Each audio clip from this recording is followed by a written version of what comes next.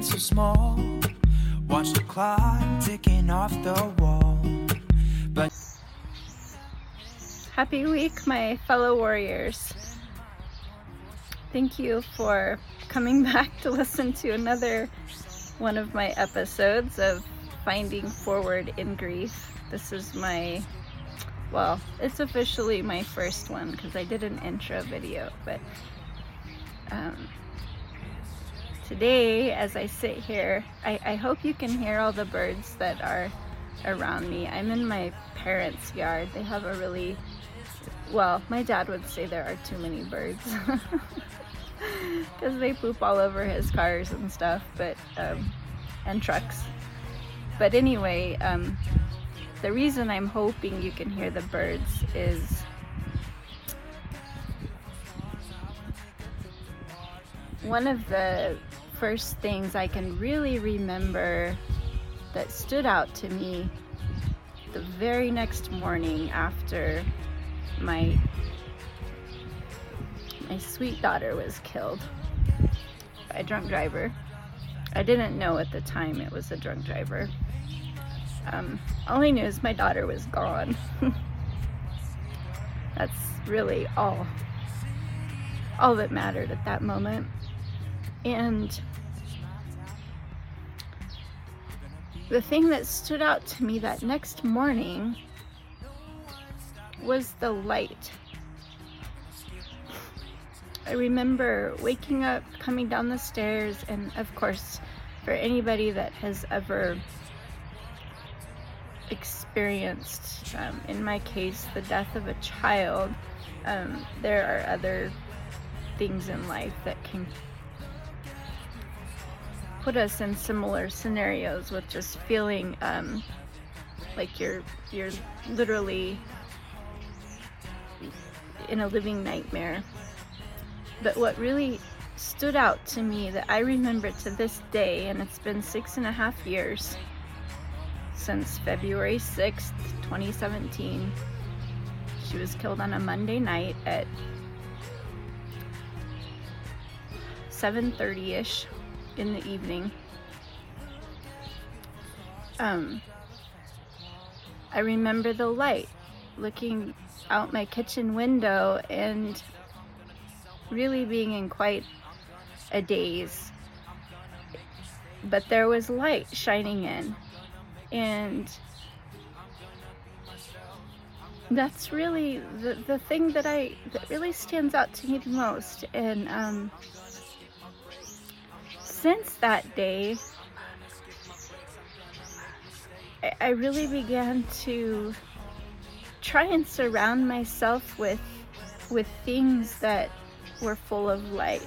You know, in the morning, the first thing I do now every morning is I like to open my windows, my curtains. If it's not too cold, I like to crack my window open, or all the way. Right now it's so hot, but so I can hear the birds.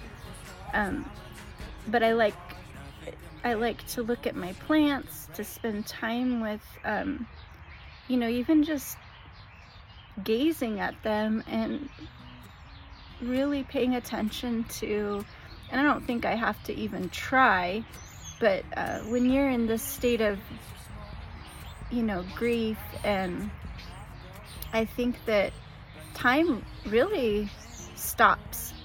And it's just the things that I notice. And if I could, I don't know if I can turn my camera around. I think I've mentioned I'm not very techie. Maybe I'll do that in a second. I wanted you to see here. Hold on, I think I'm gonna do it anyway. And I love looking at the trees from underneath. They remind me to look up.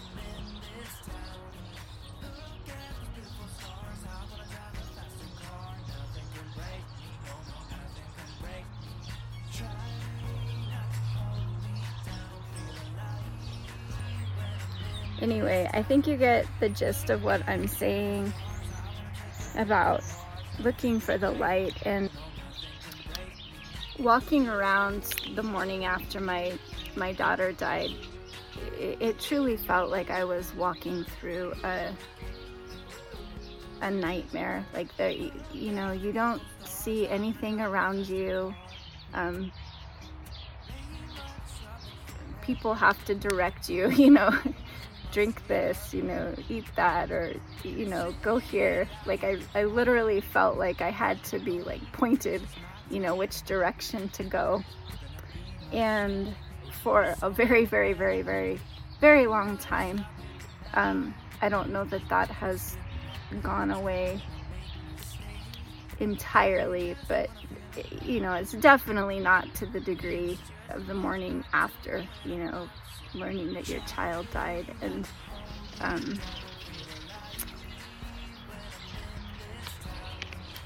so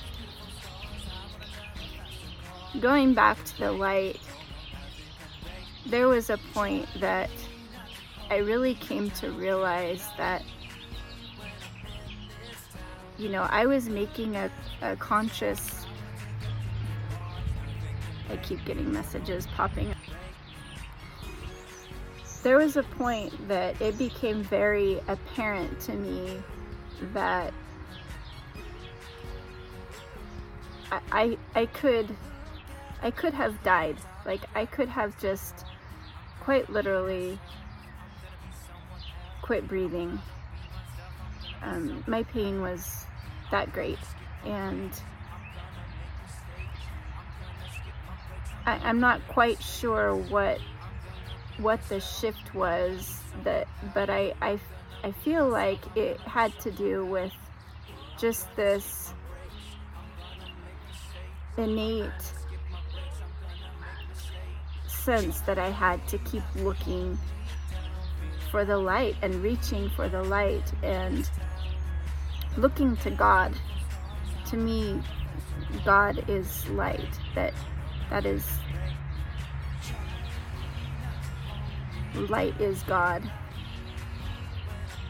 And for me to do that, I realized it was a choice. Like that's where I chose to go every day. That's what I chose to focus on.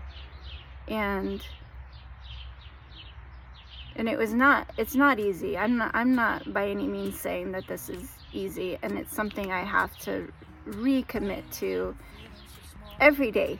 Like I'm being honest here, like every day. I'm not saying that I just like did this once and that, you know, I was good to go.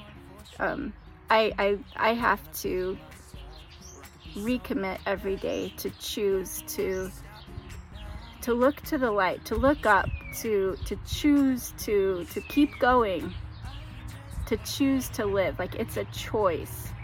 It's a choice we make. And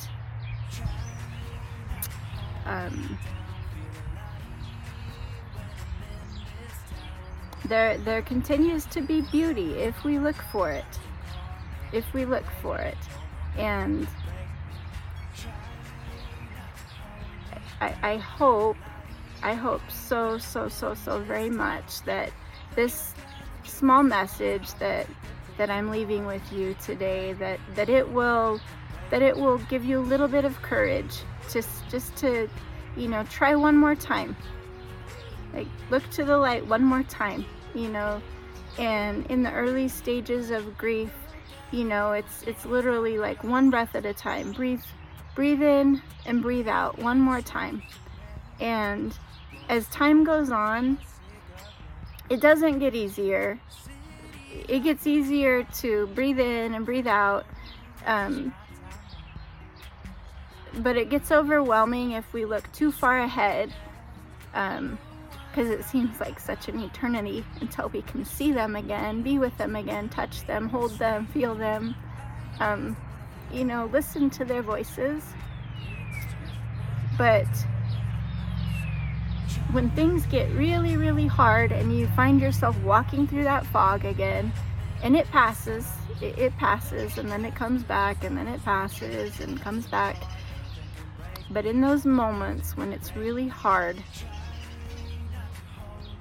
just try to look for something full of light around you. And I think that in all these years that I've been on this journey, I don't think that I've ever had a moment where when I truly felt like I was in the deepest, darkest of holes. I don't think I've ever not been able to find the tiniest little bit of light somewhere in something. So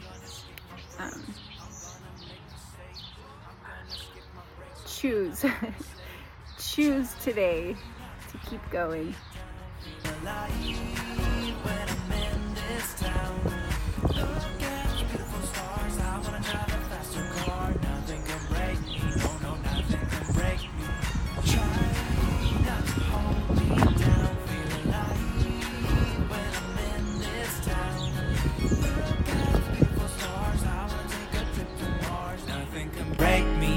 Nothing can break me.